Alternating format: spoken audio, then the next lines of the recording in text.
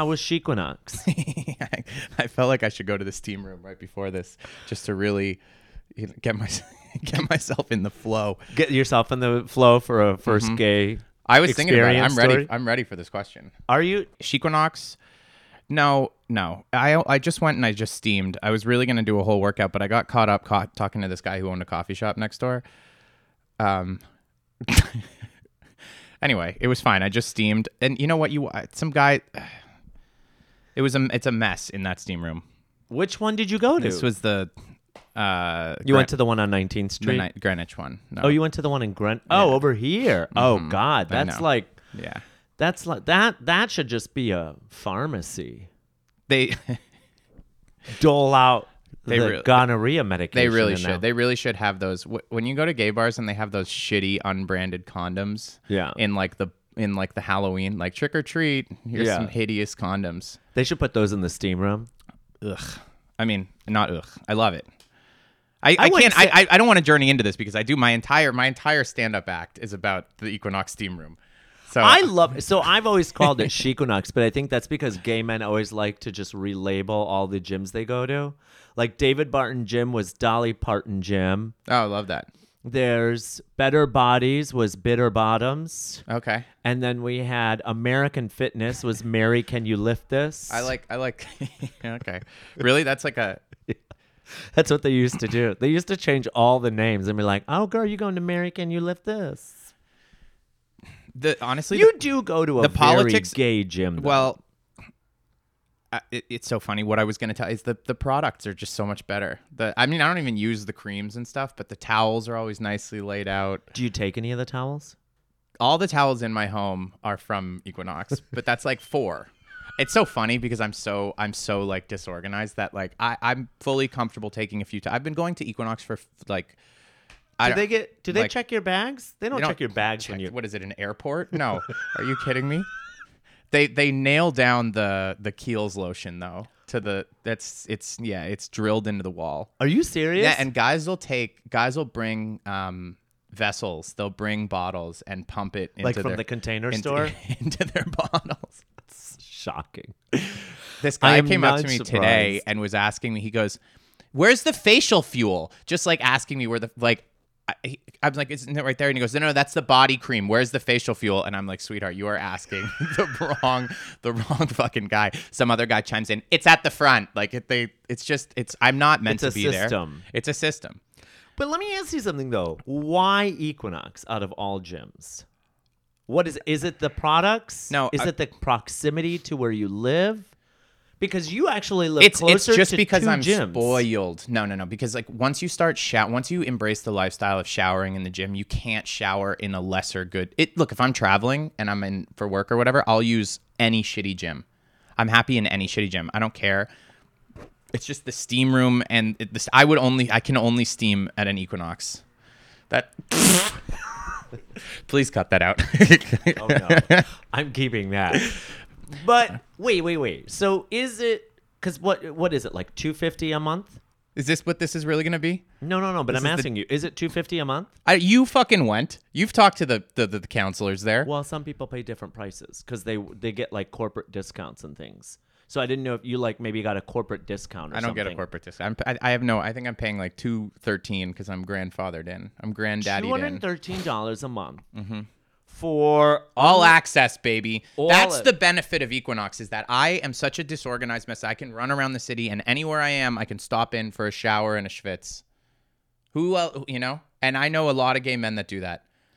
Temple is cheaper and they've got a shower and a schwitz. I don't know what that, but that's Temple is right next to you. Have to go down so many stairs to get to the you steam do. room. And also, the steam room at Temple is that old David Barton Gross. steam, and it's bumpy on the floor. And I'll tell you why it's bumpy, so that you can cream on it and you can not slip, so that they creates wells of semen. And that's too. I've been in that steam room, but it's too much. It's too much for me there. It just feels like a dungeon in that one. Do you have something to tell me, Dan? No. I toured at David Barton because I lived above it. I've gotten to the point now where as long as my upper body is larger than my waistline, I'm happy. But that's good. That's, I don't have broad shoulders. You do. I don't have. I broad don't think shoulders. you see it though. I don't have broad shoulders. I have narrow. I have don't think narrow. you don't see yourself from the back. So when you But walk, your shoulders are not different from the back than they are from the front. I think every you time- see yourself differently. Of course. well, of yeah, course. I see you as like statuesque and like Am I- you've got broad shoulders and like you're not Yeah. very good with compliments, and I've realized that. Yeah. Well, I'm okay. Thank you. I'm a beautiful man. No, you are a I'm good- very yeah. good-looking person. I told my brother the other day that I feel like it on anyone's ranking, I think I could range if someone was to rank me out of 10, I think that like the the spectrum would be anywhere from like a 6, a 5.5 to like an 8.5. And he just goes, "Pfft, you think someone would give you an 8.5? Your brother said that to you? Yeah. Yeah. I mean, I don't know. I think All right. look, well, I charm people with the mind, all right, not the body. speaking of charmings of the mind, my guest for this episode of Oh Oscar Today is a very good friend of mine. We met about 2 years ago. He's a comedian. He produces shows all over the city. He's also a Emmy nominated video producer for Eater. And he works at Vox. Please welcome Dan Janine. Hey everyone, thank you. Is that I would love to see what your acceptance speech is going to be like. I feel like you're going to go up on stage, you're going to be like, thanks, and then you're going to get off the stage. I would, if I really was nominated for like a real award where I was going to go on stage. So Emmys aren't real awards? No, but one where I would, You bitch. one where I would like go up on stage and receive. I would workshop it at Mike's. I would get that 5. I would get that 3 or whatever so perfect. I would not take it. I would not be emotional. I would fucking try to I would murder. I would try to murder. I would go to all. I would go to all the mics. You would practice a 3-minute. Yeah. I would want the perfect jokes for it. But you know what though? I feel like people who don't Because then think they're gonna win. I could clip it. Yeah, go on. And then I'm just kidding. I feel like the people who don't think they're gonna win, and then all of a sudden they win, are still like, but they've prepared themselves, are still like, oh, I don't know what to do. Oh my gosh, I'm speechless. That's why you'd run it. That's why you'd run it. You'd be ready. You'd be on autopilot. I mean, I guess You'd be on autopilot. It's always fun too when comedians win other things because their acceptance speeches are so much better. You think so? Yeah, because the whole thing, I really think so much of comedy, so much of beginning comedy is just being more and more comfortable on stage. And the more comfortable you are, the better the more you can be yourself. So if you've been on stage 10,000 times, it's less weird accepting an award. Yeah, that's true. I guess that's true. Yeah, that's Also, true. if I lost and I had the whole thing ready, I'd still put it online. I would just say, this is what I would have. I would do it. I'd record it at some club and just put it on Instagram. All right, let me ask you. Okay, so you're from Toronto, Canada. You moved here 10 years ago. Did you start stand-up comedy in Toronto, or did you start it here? I started like 4 years ago. 4 or Okay. 5. I originally came to the States because, this is a long story, but my mother, who's wonderful, always wanted to do something like impressive academically, and she got into these amazing programs, and her parents wouldn't let her go because that's a 5-hour podcast, but basically they were very controlling. She had these amazing like full rides to these legendary schools, and they were like, "No, you'll stay in Toronto. You'll stay and you'll live at home until you're married." So I was a shit student, right? Like not, but of course I was going to live her academic dream. So she's like, "You're going to America. You're going to go to America because Canada is too small for you." And now I know, like, she was right. I mean, it was great, but like she was sort of doing it she was talking to herself a little bit. Right. She was like, "I'm not going to make you stay home." And I was like, "I didn't think you were going to make me, stay home." So I went for her here, and I always loved comedy stuff, but stand-up, and I loved comedy stuff more because it was the thing that I was most afraid of. I had the same thing that everyone does where like I would crack the good jokes at the dinner table. Right. But I am horrified of getting on stage. Still horrified. Really? And I really tried to. I think I probably I don't know if I read the Rock quote where it was like, always do the things that you're afraid of. Yeah. But I really tried to always push myself to do the things I was afraid of. And stand up is number one. Still I can think of all the scariest things in the world. And the first time I did an open mic is still scarier than all those things. Really? Mm-hmm. Is it? Even now it fluctuates. Like even now, if I know I'm going next at a mic, even now sometimes I'll be like, my heart will just go crazy. I think there is something to be said about that because it keeps you on your toes. I think people always need to stay nervous just a little bit before they go on stage, whether at a show or anywhere, because that kind of gives you that drive to not get out there and think you could just do whatever. I mean, obviously, when you get on stage, you want to look like you own the stage, Of course, right? yeah. But deep down inside, you're terrified because every minute of silence is a minute that you think that you are bombing. And so it's very, very hard to control the fear, but then also exude the confidence like you know what you're doing. Another issue for me was like I'm not organized really. So like I never really know what I'm going to do. I never know what I'm going to do on stage. I have some tricks. One of my first bosses, who was one of the people who convinced me to do stand-up, told me that if you get nervous, that it's good to do an impression or a voice in your first minute. Because if you do something that's sort of affected, it breaks you out of your fear a little bit. So Well, like that's interesting. yeah. Give me an example. Like, give me an example of when you've done that. I always do. I mean, I do this joke about how this girl. It's a true story. How I was trying to get hit on a girl at a bar in Jersey, and I just do this like insane Jersey voice that isn't that good. Oh, where she was like, But she's like, I heard your voice from the other side of the room, okay? Because the thing is, like, you do that, and you can't really be yourself. You have to break out. It's hard to go on autopilot. But if I had, like, some guys we're both horrible at this, but some guys have, like, they're like, how many minutes am I doing? 10? Okay, I know exactly what I'm going to do for the 10. If I was more like that, I wouldn't be as nervous. I'm a little more nervous because I think I'm just like, I don't know what's going to happen. But real quick though, what was the drive to actually pursue comedy? Was there an end goal that you wanted? Was there something that you wanted to prove to yourself? Yeah, Was there for sure a reason that there was a follow through, even though it terrified you? I wonder if yours is the same. For me, it's just like, I think I have a natural ability with it, but it was really like, it's really that I had just never done anything to completion. You know, like I'd never, not that there's any completion, but it's just that I took martial arts and I took piano and I cooked and I've never known what it's like. I mean, I guess in work, but it doesn't feel the same. I've never known what it's like to really, really improve at something and to really throw myself into something.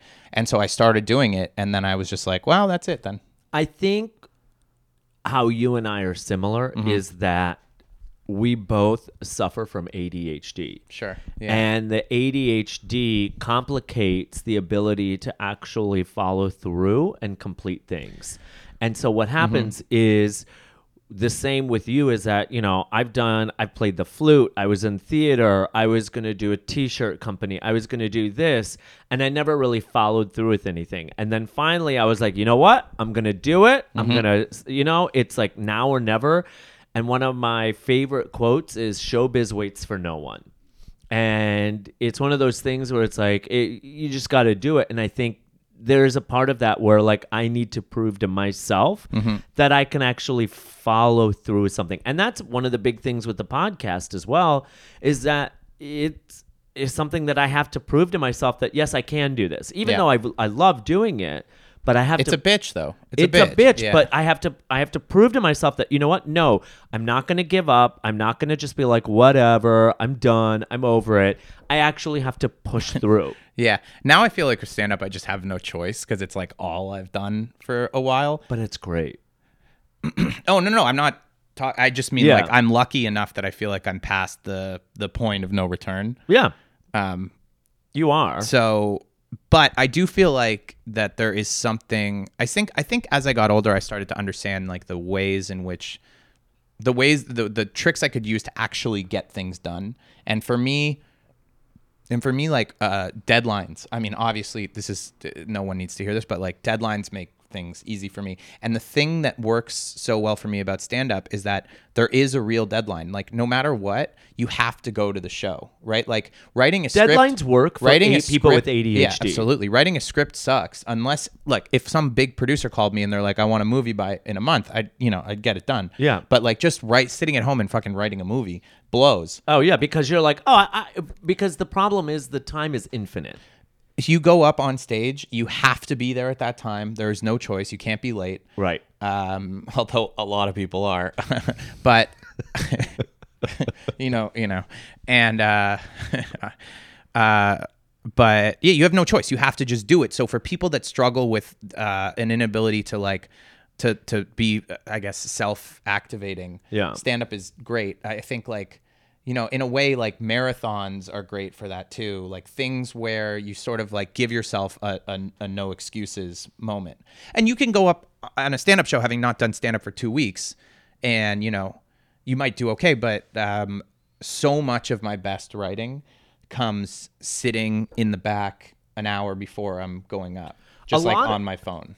A lot of my and actually my best writing happens in the steam room, but you can ask me about that. Well, I will say this, a lot of my stuff comes out of me in the shower. Yeah. And just thinking off the cuff. So a lot of people say that, right? Like, oh, I think of my best ideas in the shower. And my perspective on that is, instead of thinking, I need to figure out how to be good at my desk, right? It's like, how do how do you spend more time in the shower?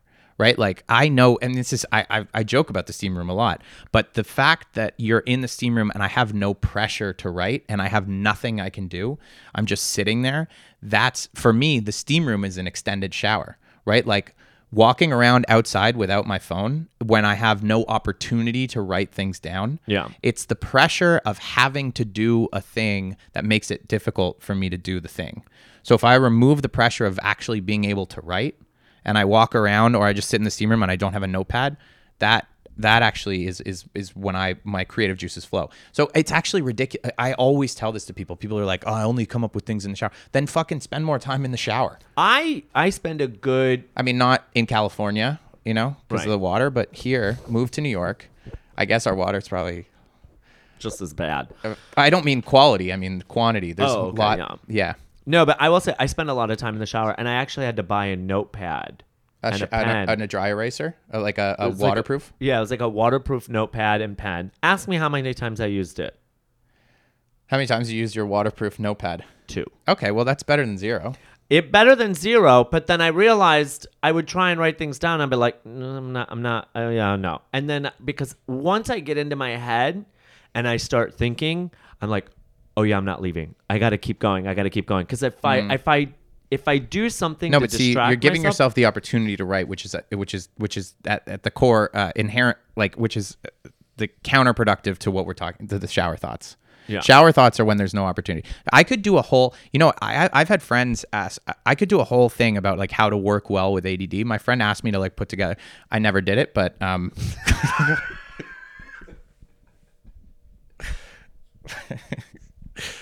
but I just but I'm going to get to it. Sure. So if that isn't the definition of ADHD. All right. I'm glad we got to cover your background in stand-up comedy. We're going to move on to the main portion of the podcast where I get to ask my guests what their first gay experience was. So, Dan, Janine, what was your first gay experience?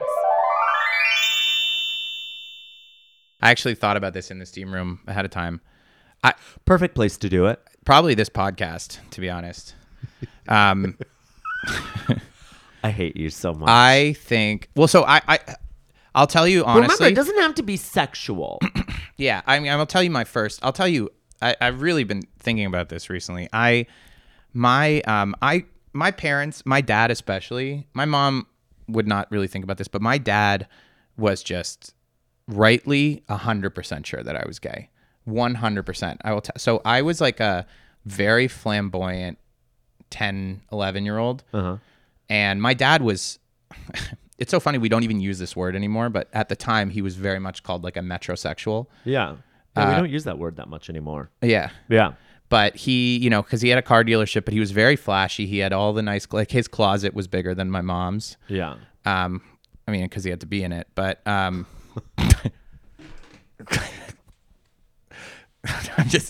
but no, for real. And I remember he was like really into Italian designers and stuff. He would always like he would always tell me about, oh, like you see the hemming on that clothes, like that's how you know that's a nice. So you know that's not like Chazarai, that's not like a knockoff. Yeah, you'd be like the way that's tailored.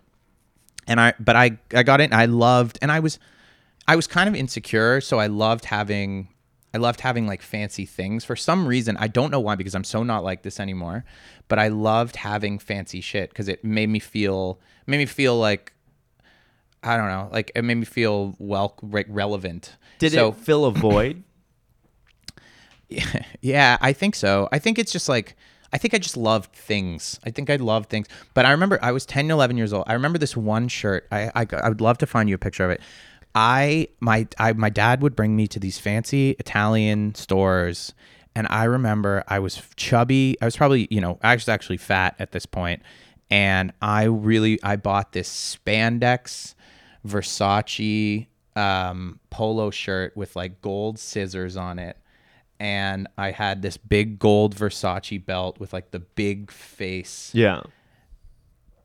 And I mean, and I wore a purse. Like a man, I had 2 cameras in like a sling before those were considered dope. And I mean, you know, and he kind of got a kick. I mean, he kind of got a kick out of it, right? Like he was just like, oh, my son's gay. Like, he's a theater boy. I was in all the musicals. I was singing. And I just never talked about girls with him at all because he was so vocal. He was so open with me and honest about girls and stuff. I'm working on a joke about this, but that it just made me uncomfortable. I didn't want to talk about girls. I never thought I was gay, but I never did anything. Everything I did was very, you know. And I remember, like, I came home from college. I never introduced them to a girlfriend. I was never dating anyone. The first person that I ever brought home was my best friend at the time, this guy named Kevin Patnode, and I brought him to Passover dinner. Wonderful man. He's in Turkey now, actually, as a famous bartender. And I remember the only thing my dad ever said, we got home from Passover, and my dad just goes, am I making up one bed or two? And I mean, that's... Yeah, my aunt called me the next day. Yeah, my aunt called me the next day, and she goes, your father would never say anything, but we're very proud of you.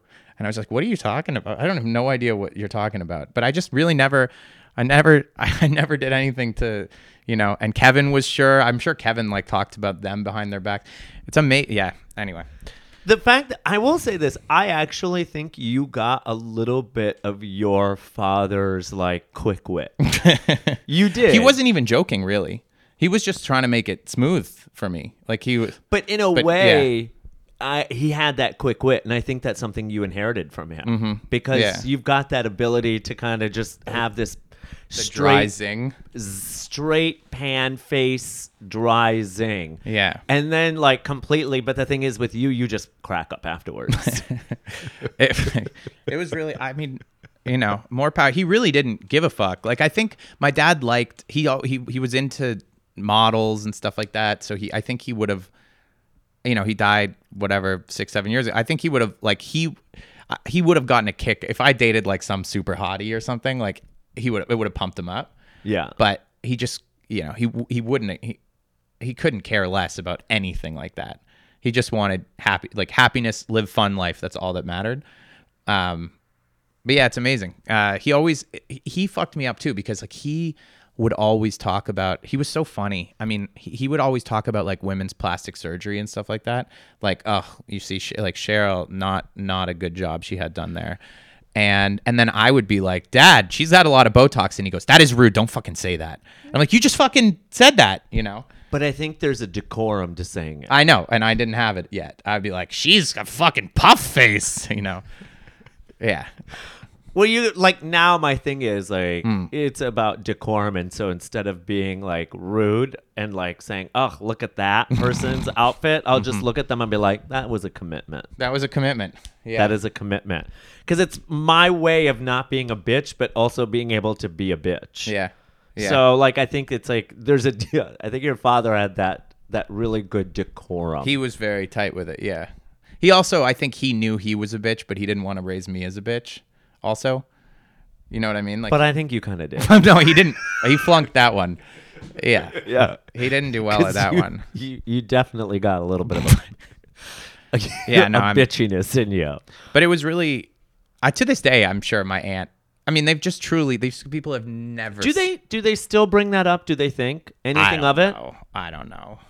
Anytime I even kiss, I mean, I don't know. I don't think so. But have you brought or have you brought or discussed girls with your mom? Yeah. And I was really torn up about a girl a couple of years ago. And so my mom's seen me be but she would never, if the thing is with my mom, if I was like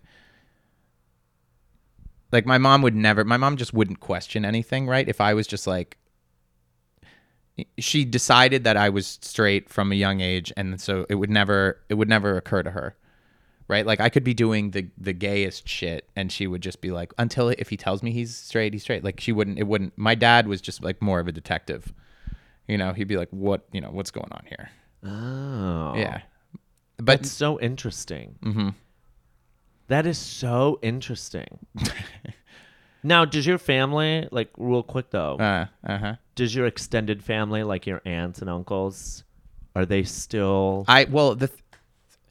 I don't know. I mean, this is maybe just in my head, but every time specifically that aunt who I'm close with, anytime I tell her about a girl or anything, she's like, you're dating someone? I was like, yeah, I'm dating this girl. And she'll be like, I think she still thinks I'm putting on a show.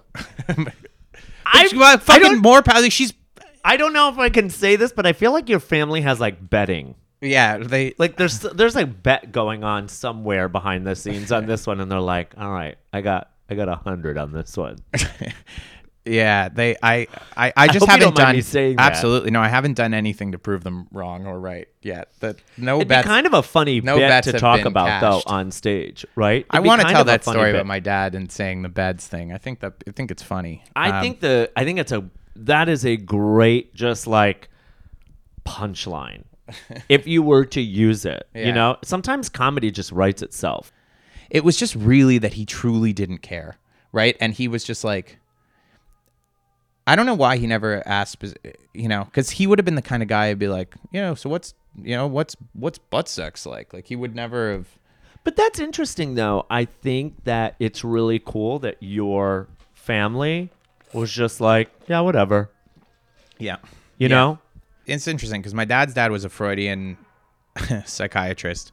Which means that everything was for a reason from something, right? Yeah. So my dad really wanted to not be anything like that. So he would just be like, whatever it is, it is. There's no reasons for anything.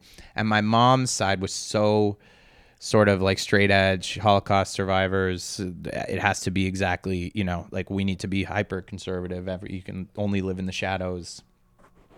So she wanted to be opposite of that. So no one just gave a fuck about anything. I could have done the most crazy, ultra sexually progressive things at 7 years old. Dan, thank you so much for sharing your first gay experience story. That was actually a phenomenal story. I really appreciate that. We're going to move on to our next segment, which is called Dixappointed, where my guests get to tell a wild, crazy, possibly embarrassing hookup story. Oh, Jesus. So, Dan, do you have a Dixappointed story? Well, Mom, if you're watching this, you got to turn off now. Do I have a disappointed story? I mean, I've never had a Dix-a-pleasing story. Well, have you had a story that's it doesn't have to necessarily include your penis, but is it? Well, they rarely do. Is there a story where you're like, that was some crazy shit? No, see, the thing is, I'm such a prude. I'm so interested in everyone else's crazy, wild sex stuff, and at core, I'm quite prudish. I mean, I didn't, I don't know. I really I didn't lose my virginity till 21-ish, 21, 22. Okay. I mean, I didn't lose my virginity until I was 29. Really? Oh, yeah, Yeah. you told me that. Yeah, that's a lot. You made up for it though, right? Yeah. Sorry, George. No, I mean, look, I don't know. I again, and this is something I've been trying to talk about recently, but I don't fucking know. I don't really have any. Sex. And this is. Are you awkward around sex? Oh yeah, I certainly don't talk about it at all. I certainly don't. I've never, I always use weird words for it. I'm always like, "Stop!" Like I never, like I can't. I'm not comfortable. I'm not. What's the thing is, I'm not very direct, right? Like I only like joking around. Well, that's. I mean, you hear, like my friend was telling me last night about like some Steam stuff. I was getting some Steam stories, and just like the things people are able to say to each other sober. I mean, not gay, like everyone. It just, I can't even talk. I can't talk to anyone about anything real ever. Don't like it. So I don't. What is it? Do you hide behind something? I don't consider myself like I don't. See, I can go into that mode, but I just don't consider myself like a sexual. Do you think it's uncouth? No, I don't care about that. I don't care about that at all. I think it's more just that I don't. I don't think I sort of associate being like sexual with a certain kind of alpha-ness that whatever that is, I really feel like I don't have. So I sort of have to like go into video game character mode if I'm ever, I'm never in the moment. I'm never just like I have no animalistic urges. Like I'm not. Really? Yeah. I'm never like, rawr, like I have nothing like that. So like, would you say you're very passé in the bedroom? I would say that, Not a bad thing. I would say that I'm better, put a couple drinks in me. I'm more open and I can be a little more forward. Do you feel like I don't even like telling people that they look. I don't like telling girls that they're like, oh, you never tell me you never comment on my outfit. I'm like, yeah, it's great. I'm like, yeah, you seem like you're dressed appropriately for the weather. Like I don't. Like I don't like. I've never been like, you look hot. Like I could not. I mean, even saying that now, just. Bleh. Do you think there's an anxiety behind it? It just doesn't feel like me, It just doesn't feel like me. Do you feel I like suppose what I'm saying is I'm disappointing everyone. I'm disappointing this segment. Do you? I don't know why I was thinking about this. We're gonna move on to the next. I could set up speaker. If I'm like setting up speakers or XLR cords, I'm like that goes in the top, right? But if in sex, would never. That goes in the I don't know whichever hole you want to. I don't know. All right. Well, that was a very interesting version of Disappointed, but it's still. Will you rate? How does this stack up against the other ones? Well, I mean, I will say, it's an Dan? interesting take on Disappointed. Mm-hmm. We're gonna move on to the next portion of Oscar, and that is the Gady HD Wheel of Q&As.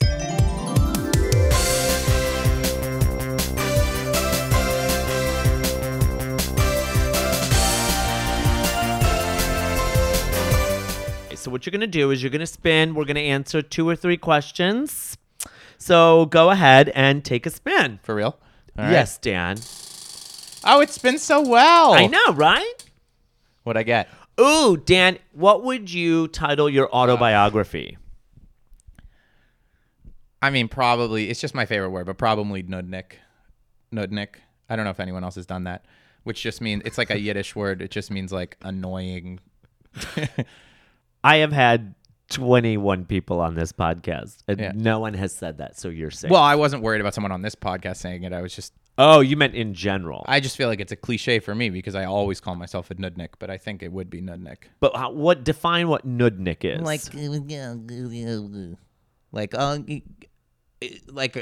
Look, it's your house. I don't want to tell you what to do with your air conditioning, but like if you wouldn't mind turning it down like a little bit, if you want to, I can take my sweater off.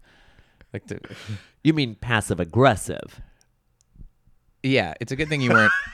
Yeah. Spin it again. How was that? Fine? Great.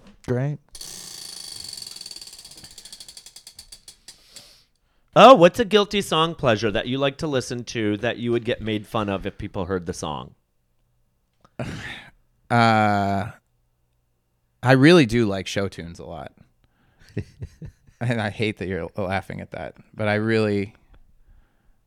And I'll like dance to. I'll like get into show tunes like they're dance music.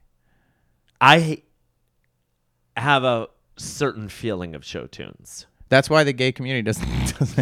That's why they don't book me on their show. That's why they don't book you. Yeah, that's why you're not getting. That's why you're not getting booked, because like I don't have the thing where I'm not like I don't know the different players, and like I don't know who the best on Broadway is right now. Oh, I don't. No, I just mean like some people are have encyclopedic knowledge of different show tunes. I'm not like that, but there are certain ones that I just love. I love those. I love like sort of Broadway theatrical chord changes. I think that is. Anytime I hear them in dance music, I remember one of my things that I remembered the most was Cats. Yeah. Because I remember the Memories song. Yeah. She's like, touch me if you want. It's so funny. I think that you're wherever you are sort of in pop culture influences these things so much. Like I can't take Cats seriously now because of that movie. yeah. But Oh, yeah, that one with Judi Dench. yeah. God. There should have been a vet on that set. Yeah, there should have been. Yeah, a lot. Should have been a vet on that set with a euthanasia, euthanizing Yeah, seriously. needle. I love you, Dan. Thanks so much for coming on, Oscar. I really appreciate it. Where can folks find you? Oh, the clubs and colleges around New York City. You can find Dan on Instagram at Daniel Janine. He's also on TikTok. I just started. At It's Daniel all the Janine same. too. People Right. seem to like my videos, but no one seems to wants to, whatever. Anyway, thank you for watching. I love You'll be Oscar. fine. You can also find catch him all over the city and in the low self-esteem room and at Chiquinox. YouTube.com/eater. There you go. YouTube.com/eater. Thanks all for listening, and I will see you guys next weekend.